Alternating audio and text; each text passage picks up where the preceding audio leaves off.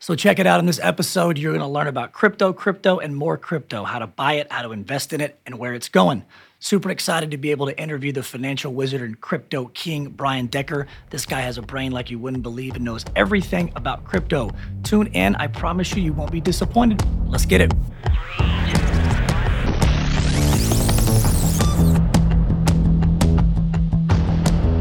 Hey, what's up, everybody? Welcome to another episode of Wallet Watch. I am your host, Brian McCauley. Thanks so much for tuning in. We appreciate all the love and all the support. If you're joining us for the first time, Wallet Watch is a podcast platform that I put together that really focuses on keeping your eyes on your money. We talk about things around the real estate industry, the mortgage industry, the entrepreneurial life, just really all things financial. And the purpose of this podcast is to help educate and instruct and teach people financial secrets and smart money moves.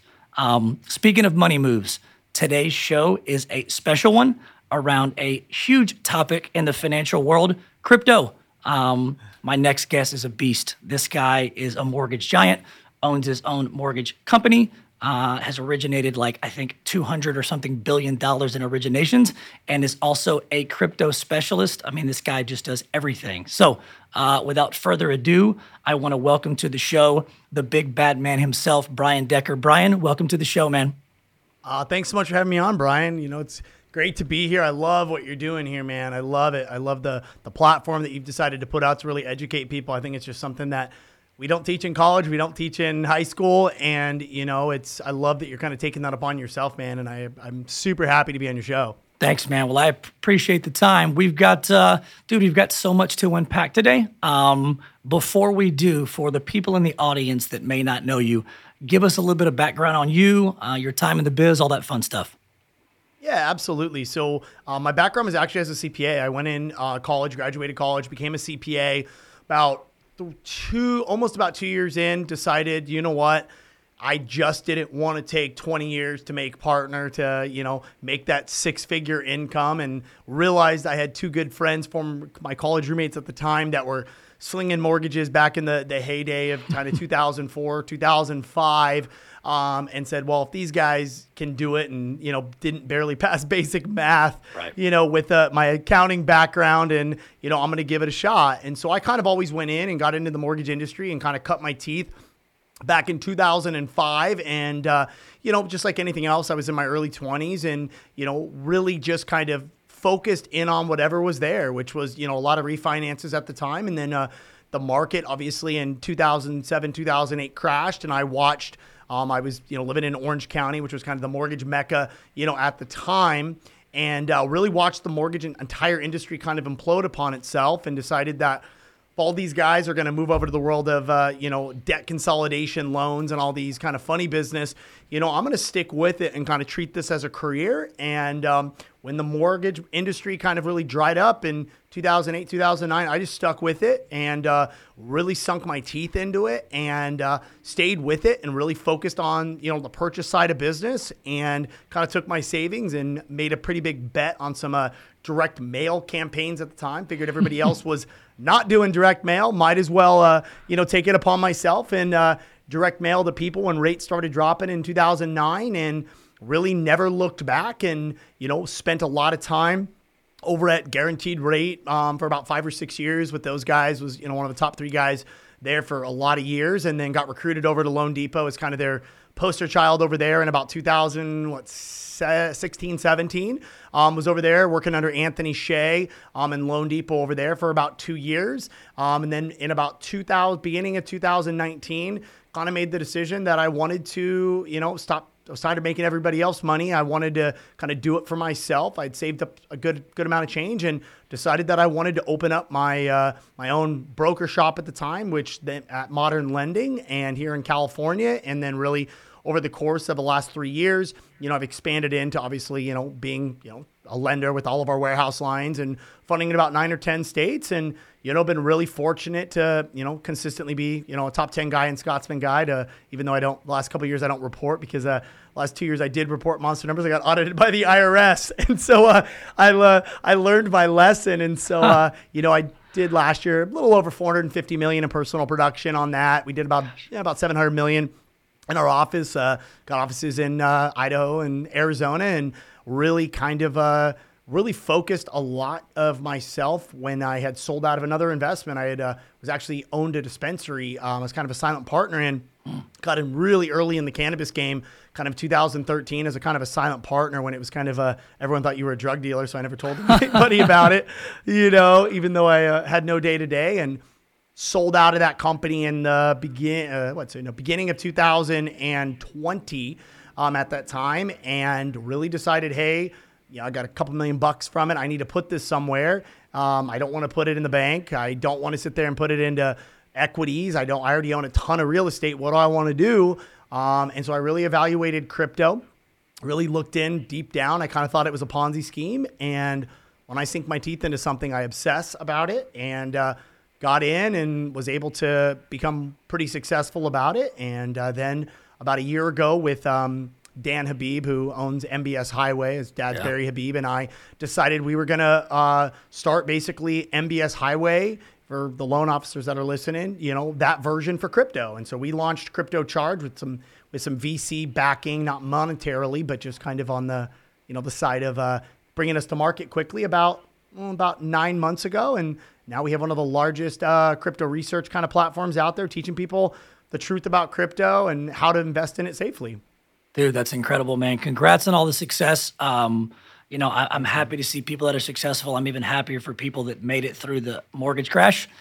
Similar to you, man, I started in 2005, didn't know anything, straight out of college, first job, did the subprime thing, didn't know any difference. It all fell down. Luckily, I fought through as well, have some success, obviously not as much as you, but it was a tough time to fight through. And I think a lot of people made a name for themselves kind of on their bounce back. Obviously for you, you've moved up the ladder quickly, done your own thing, opened your own shop here. And so, it's pretty cool and it's pretty amazing. Being that successful in the mortgage business, it requires a ton of time.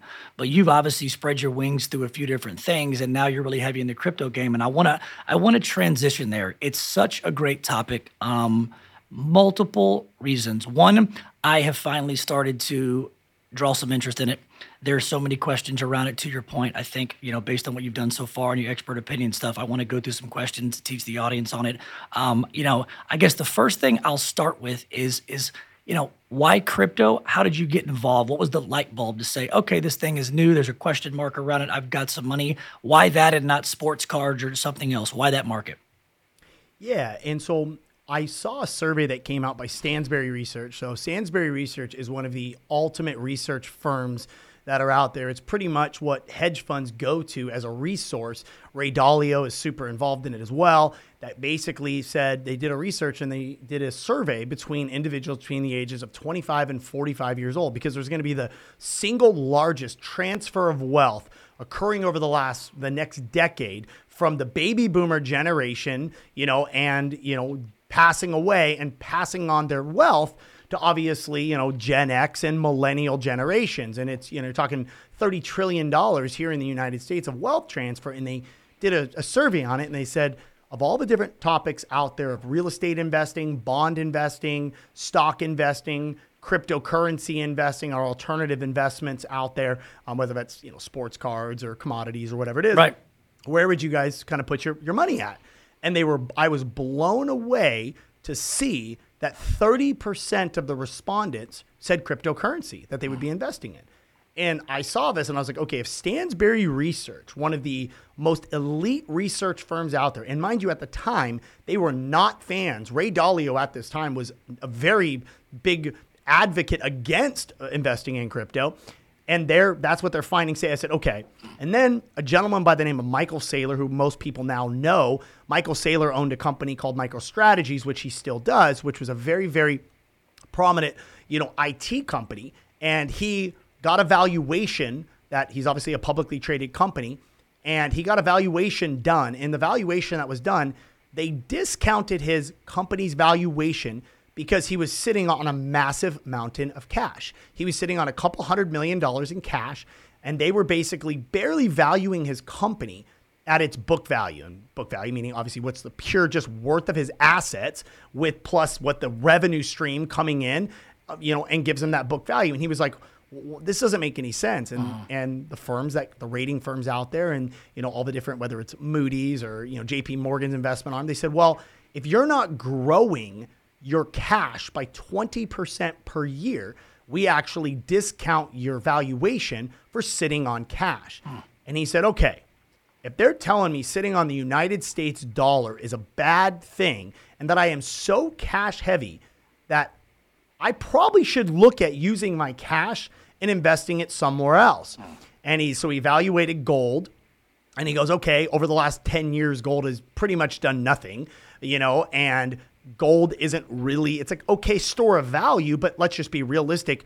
It's not real money. It's not divisible, right? I can't take a gold bar and go to Walmart and pay with it. And gold, realistically, other than its pure store of value, doesn't have a lot of utility outside of it. He said, okay, that's not going to work. U.S. Treasuries, we all know 2 years ago that the United States government began printing money like a crazy person. Yep. So he knew that was going to not be an option. He looked at foreign currencies out there and said, well, Euro's not doing great, can't exactly go out there and really truly invest in the Chinese market, but they were at the time really heavily hammered by COVID beginning outbreaks. So he started looking at alternative investments and he said, okay, I want what type of investment has a finite supply, has the ability to really be more for utility than just a store of value. It can actually accommodate something, and I don't have to worry about people coming in and watering down the value of it by simply printing more of it like we do with fiat currency. And so he ended up taking and started buying Bitcoin with his cash reserves and buying massive amounts of it. And this is not a guy that's mine and your age. This guy's, in his mid 50s. This guy is the stereotypical person that thinks crypto's a Ponzi scheme. And if he's out there doing this with his cash, I'm in a very much smaller position than him with my couple $1,000,000. Maybe I should follow in his footsteps and research it. And so I really started diving in and I'm like, okay, let me look into the people that actually truly invest in crypto. Right. And that you can actually, and one of the brilliant things about crypto is unlike the world of stocks, you have order books in the world of stock markets. Not a lot of people know this. In an order book, so let's say TD Ameritrade or JP Morgan, any of your exchanges, they have an order book that they can see all the limit orders that people have certain buy or sell orders in on particular stock markets. You, Brian, can't see it. I can't, Brian, see it. So I have a really unfair advantage because JP Morgan can sit there and be like, wait, there's a ton of limit orders to buy Tesla stock at $700. Okay, guess what? I can actually I can sell a bunch of it, bring it down, have those orders get filled. They can manipulate their order books because they're not transparent. Right. Well, in the cryptocurrency space, it's an open ledger, meaning this.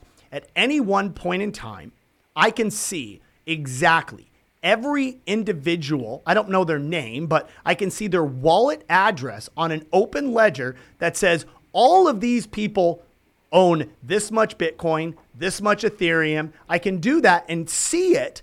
And so it gives me a fair advantage. There's no more smoke and mirrors. Mm-hmm. And then I realized it's programmed money. Bitcoin in and of itself is being released at a rate of approximately 6.75 Bitcoin for every block that's mined. Uh-huh. Meaning nobody can go out there and make more Bitcoin.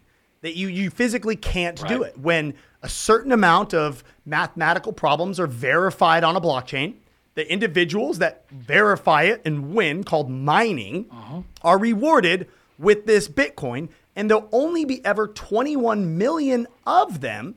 And there's 6.75 being released approximately every 10 minutes. So I'm like, wait, nobody can make more of it. Nobody can just all of a sudden water the value down of it. It's now been around for 11 years at this point, and it stood the test of time. And I started looking into the individuals that actually owned Bitcoin, and I was like, these guys are a lot smarter than me. It wasn't a bunch of the black market, Silk Road type of guys, sure. Right? And I started seeing institutions started buying it. So I was like, okay, let me really start to look into this. Wow. Okay, cool. So you discovered that, you went all in, you're where you're at now. I guess, for the people that are watching, a couple easy ones for you. So why in the beginning did you think that crypto was a scam?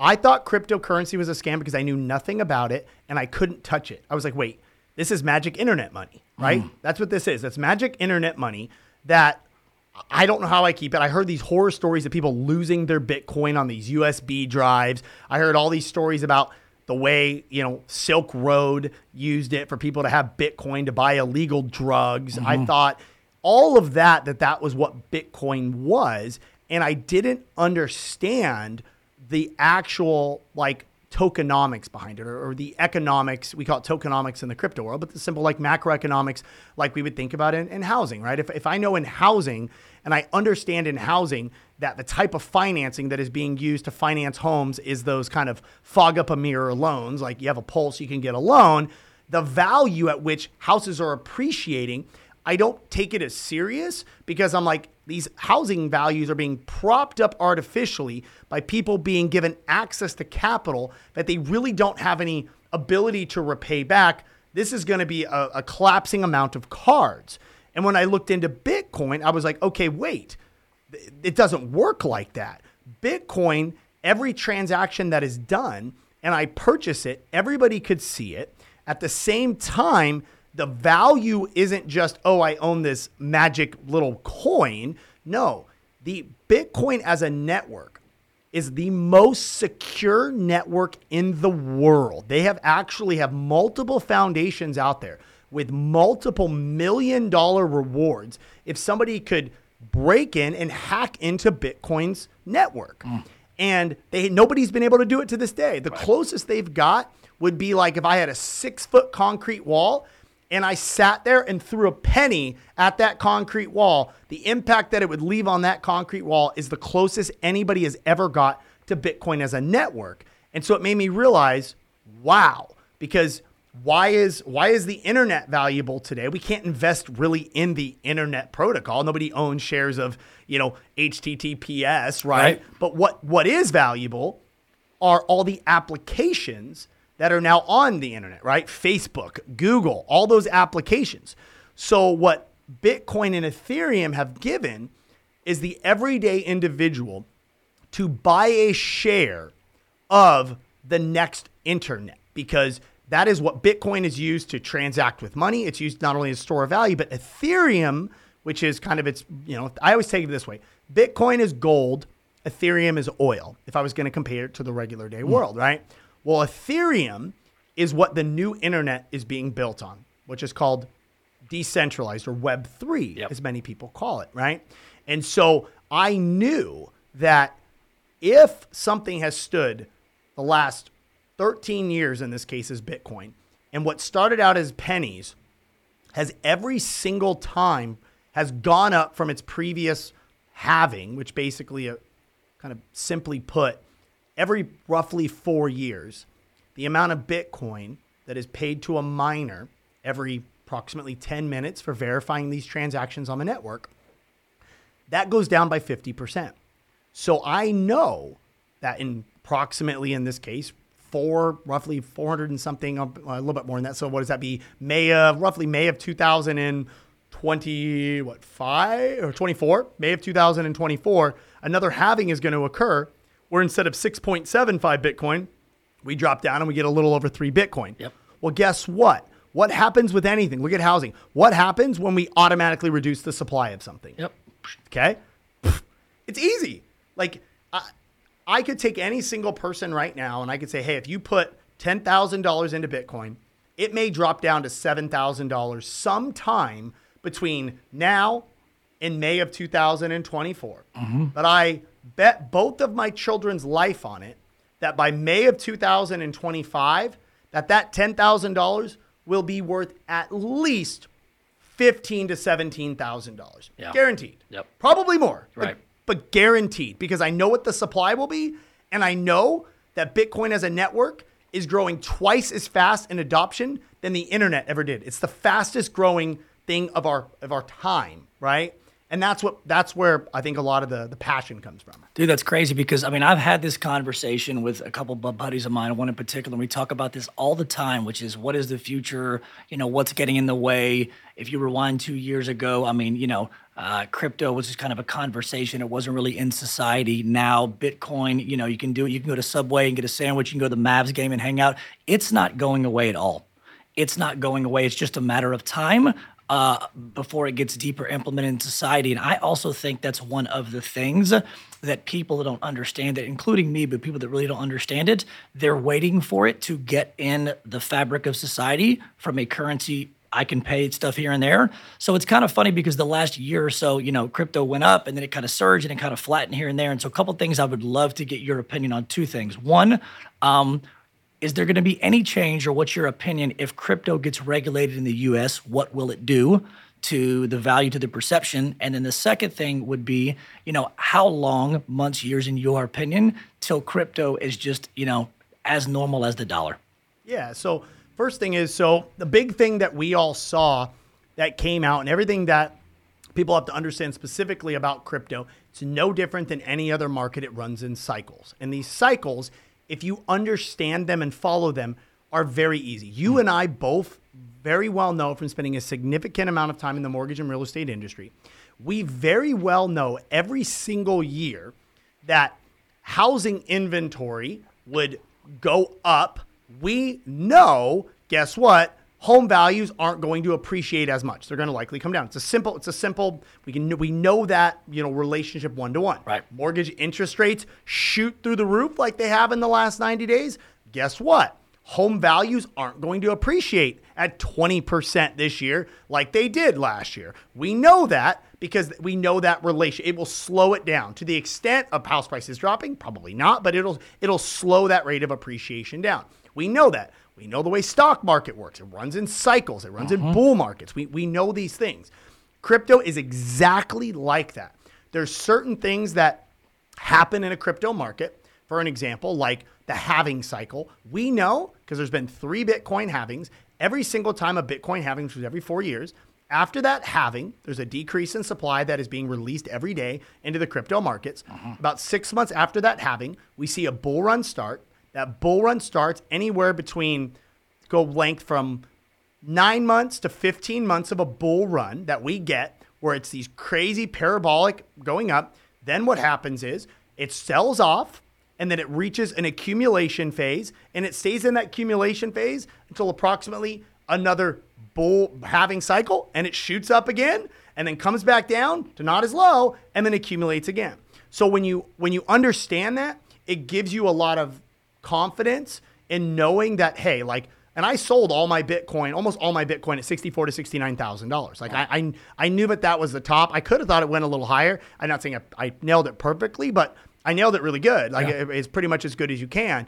And I know right now that we have something called an altcoin season that is likely going to be coming with us. That typically happens every time Bitcoin reaches its peak. We usually see an altcoin season following in the coming months. This one got pushed back a little bit because we had Fed regulation. We had Fed tightening of money policy, right? And one of the big things that came out was in November, we saw the Fed come out and say, hey, we're going to really hammer down and actually fiscally tighten.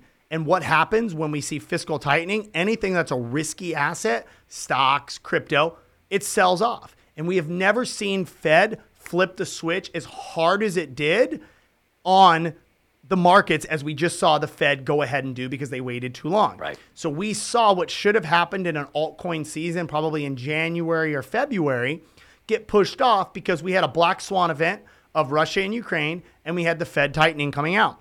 Now, what we've just seen is we started to see the markets and Bitcoin's appetite start to actually come up, which is why Bitcoin has now come off of its lows of 33,000 and it's up to the 42 range, as of the time we're shooting this. And what really pushed that next trigger was regulation. We all have been saying, and people have this big misunderstanding that crypto enthusiasts don't want federal regulation. We want the exact opposite. Yep. We want federal regulation because it gives us clarity in what we're doing. Correct. That's what we want. Why do we want that? Because that's what institutions want. And there's already a lot of institutions in the crypto space, but your big, heavy players, well, they'll go ahead and put 5% of their portfolio. A BlackRock goes in and says, hey, I want to allocate 5%, of my portfolio. Instead of 0.01% of my portfolio in crypto now. I'll put in 5%, but I need to know how the Fed is going to treat this. Yep. And we got last month, Biden came out and said in his letter, in his executive order, and said, hey, crypto is here to stay. The United States is not the enemy of cryptocurrency. What we need to do is understand exactly how we can regulate this properly. So we are putting two separate bodies together to come out with some true key regulations on when something is considered a security, when it's not considered a security, and we're going to start going out. And that right there gave the crypto markets okay.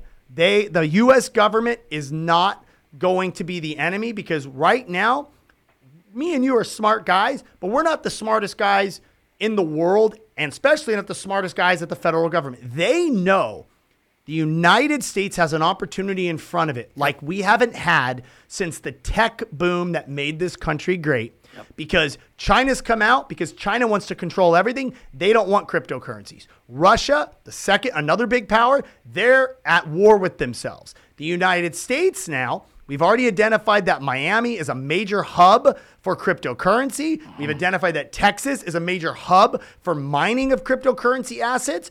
We have an opportunity in front of us to become great again in this world by being a leader in the cryptocurrency space.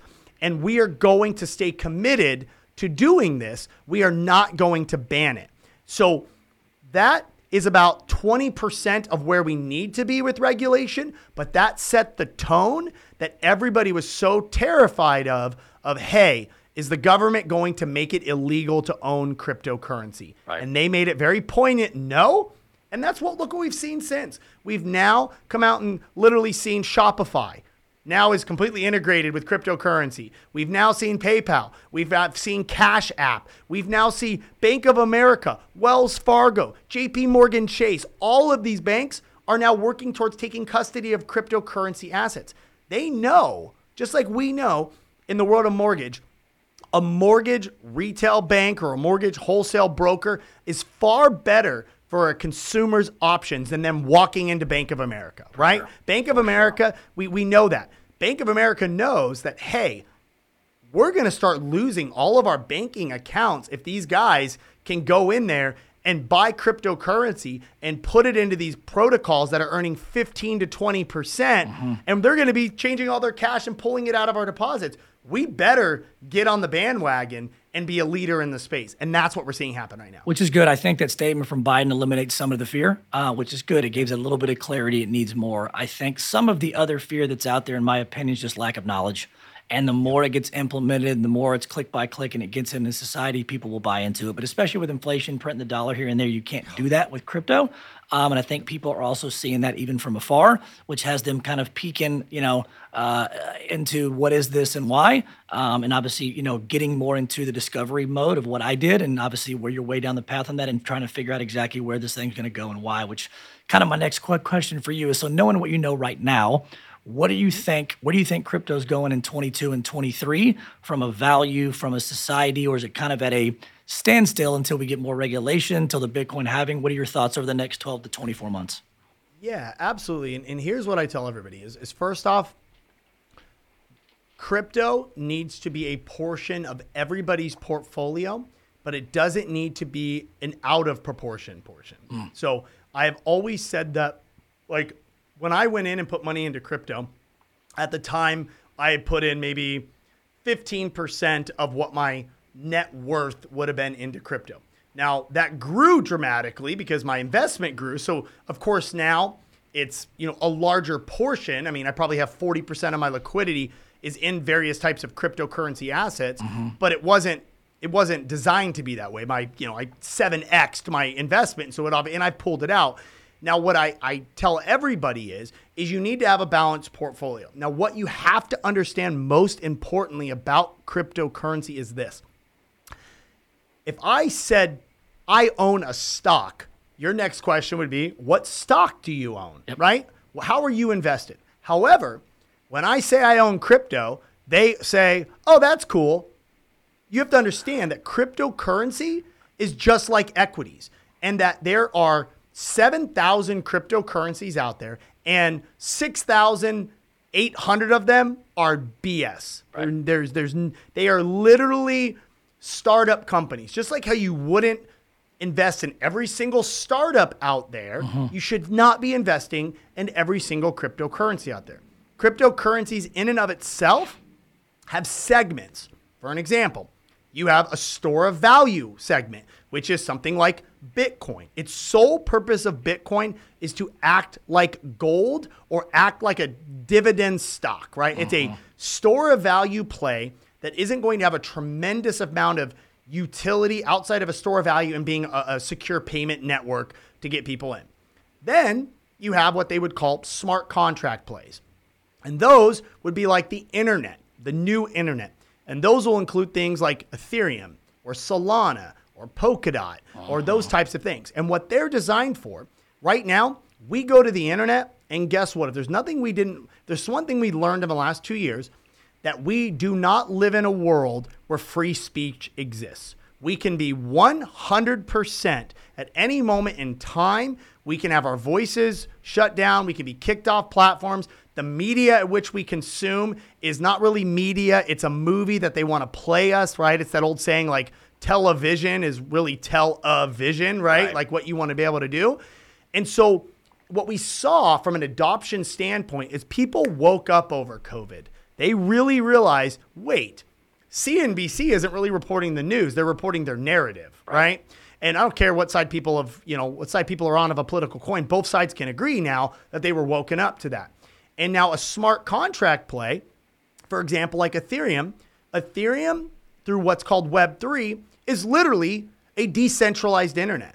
Nobody can shut it down. Nobody could tell you, hey, Brian, you can't go on Twitter and say Biden stinks, right? Guess what? I can. Just like somebody else can say, I love Biden. He's my very best friend in the entire world, right?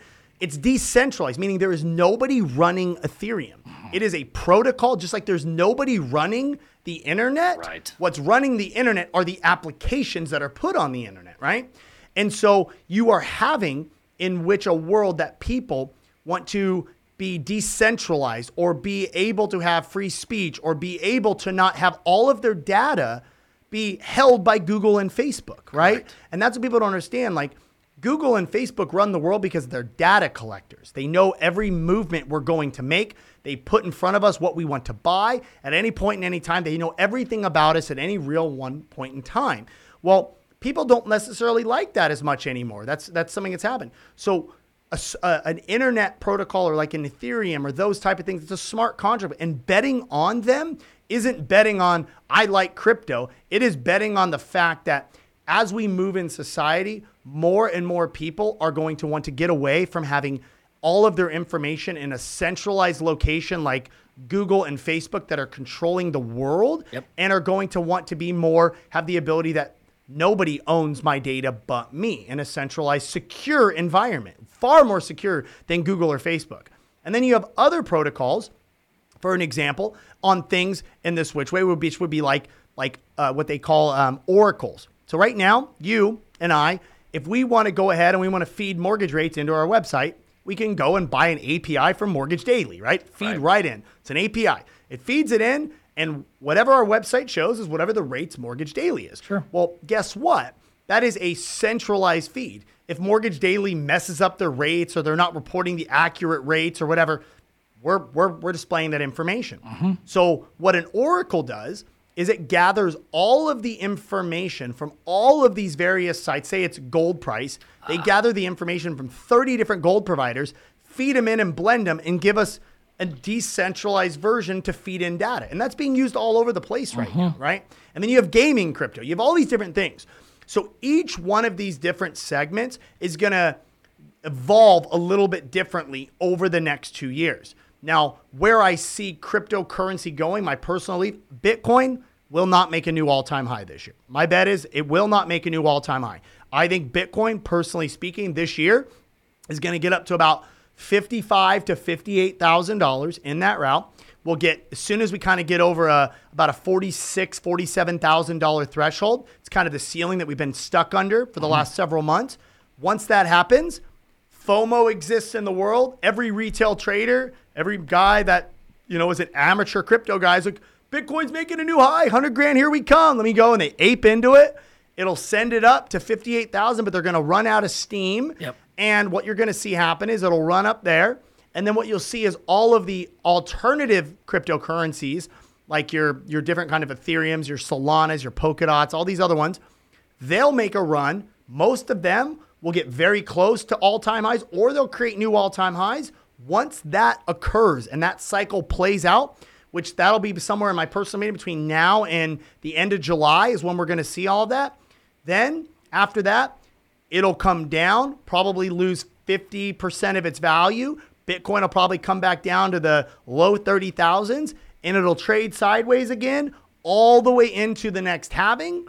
And then we go on that bulk run. And that's what people have to understand is what's cool. Every time Bitcoin creates a new all-time high, it never falls below its previous all-time high. So what it means is if Bitcoin previous all-time high was 1,800 and it ran up to $20,000 like it did in 2017, even at the worst of the market, it only got down to $3,500. Then from that $3,500, it ran up, created a new all-time high at 69,000. Well, it's going to fall down. It will not fall below that previous all-time high of $20,000. Right. And if it does, it completely undoes all of the price history that we've done in the way markets work for the last 13 years. And if the last 13 years it's been that way, I'm not going to be the one to believe it's not going to continue to be there. And so that's kind of the pattern by which, and the very second that the XRP and SEC lawsuit gets settled. So for people that, I don't want to get too granular, but for people that don't understand what's happening right now with a lot of the regulation, XRP, which is owned by Ripple Labs, issued their cryptocurrency. And then when they do that, when you issue a cryptocurrency, you can do it one of two ways. You can do what they call is fair-minded, which was what Bitcoin does. Nobody got any Bitcoin to start out. They simply said, hey guys, anybody wants to come in here and solve all these mathematical equations called mining, we'll reward you by going ahead and giving you Bitcoin. But you got to work for it, and it's going to be this amount per time. And Bitcoin is fair mined that way, the same way Ethereum was. They're fair mined that way. You can also do another one, which is they'll say, hey, just like you do with the stock, we call them an IPO in the stock world. It's called an ICO in the crypto world. Hey guys, there's this new cryptocurrency coming out. It's going to be a new fast payment method. Here's what you guys do. And they marketed it, and people went in and bought this cryptocurrency, XRP, just like they did a lot of them. And what ended up happening was, all these years later after that happened, 6 years later, the SEC slams XRP with a lawsuit and said, you guys sold a security. You were not a licensed security. You were not licensed to sell securities. You're in trouble. We are coming after you, and we're suing you for billions of dollars. And there's just been this hard battle that's being fought between XRP and the SEC for the last year and a half. And what just happened is the SEC closed their discovery. And right now, the entire judge is highly favoring XRP, and SEC is looking like it's getting its butt kicked. They're losing over and over again in the arguments. And when this comes down, that we should be seeing a settlement probably within the next 2 to 6 months.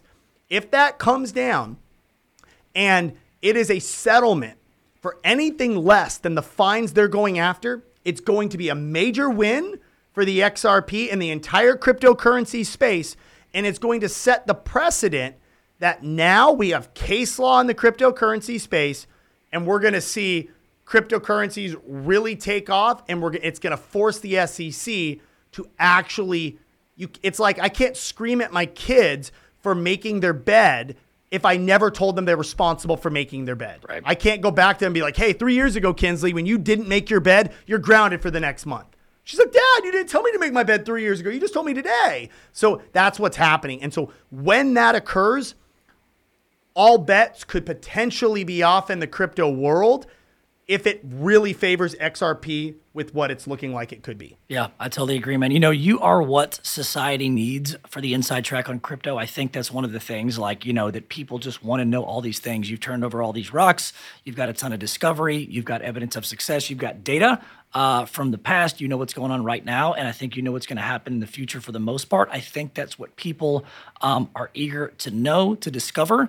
I like your idea about people wanting to have some of their privacy back. They're not trying to be secretive. They're just trying to be private because, to your point, everything is out there with Google, Facebook, all that. They're aware of it. COVID made us even more aware because it turned into a 100% digital game for a minute, and people have that aha moment now, and they're trying to scale back. So I totally agree with you on that for 22 and 23. Listen, before we go, I want to make sure the audience follows you, dude. Go ahead and shout out all your handles, everything else. You've got great info, and I want to make sure people put their eyeballs on you. Where can you be found? Yeah, absolutely, guys. Everyone can follow me on Instagram. It's at the Brian Decker, and it's Brian with an I. At the Brian Decker. I have a lot of spammers and a lot of bots and all that stuff out there. And then also too, you can follow our crypto channel. It's at Crypto Charged with a D. And that's what we did is we created a crypto research platform. We got a couple thousand subscribers. It's really inexpensive. I think it's like we have it as like $700 for the year, and it's every single day for like 30 minutes. We go live. We tell you what to buy, where to buy it, how to buy it, because truthfully, we did it and we lose a tremendous amount of money at that rate. But what we did is we knew that somebody had to come out with a crypto education platform that made it simple to get people to truly understand, because the last thing you want to do is be taking crypto advice from a YouTuber who's 20 years old and has $12 in his bank account and is literally trying to just get subscribers to get money to buy crypto. And that's all that was out there. And so that's why we created that. Guys, definitely check it out. I think we even have like a 2 or 3 week trial for anybody that goes in there. And you guys want to put in there, it gives you a free 2 or 3 week trial to check it out. But like I said, for anybody out there, I don't care how old you are, you need to do yourself a service and start understanding crypto. Don't be like my grandpa who said that nobody's going to want to talk to each other, you know, over text messages. We'll just pick up the phone. Look where that, look where that got us today. Right. Dude, well, I tell you what, I'm sold. You're fixing to have a new client here in about 30 minutes. I'm going to go link up, subscribe, because this interview has been incredible. It makes me eager to want to learn more. Dude, I want to thank you for your time, man. You are so freaking valuable, so freaking incredible. We got to run this back a second time. You share everything that you want with the audience. I really, really appreciate you, man. This has been amazing. Thank you so much for all the value. Hey, absolutely, man. Thanks for having me on, Brian. Cool, brother. Have a good one.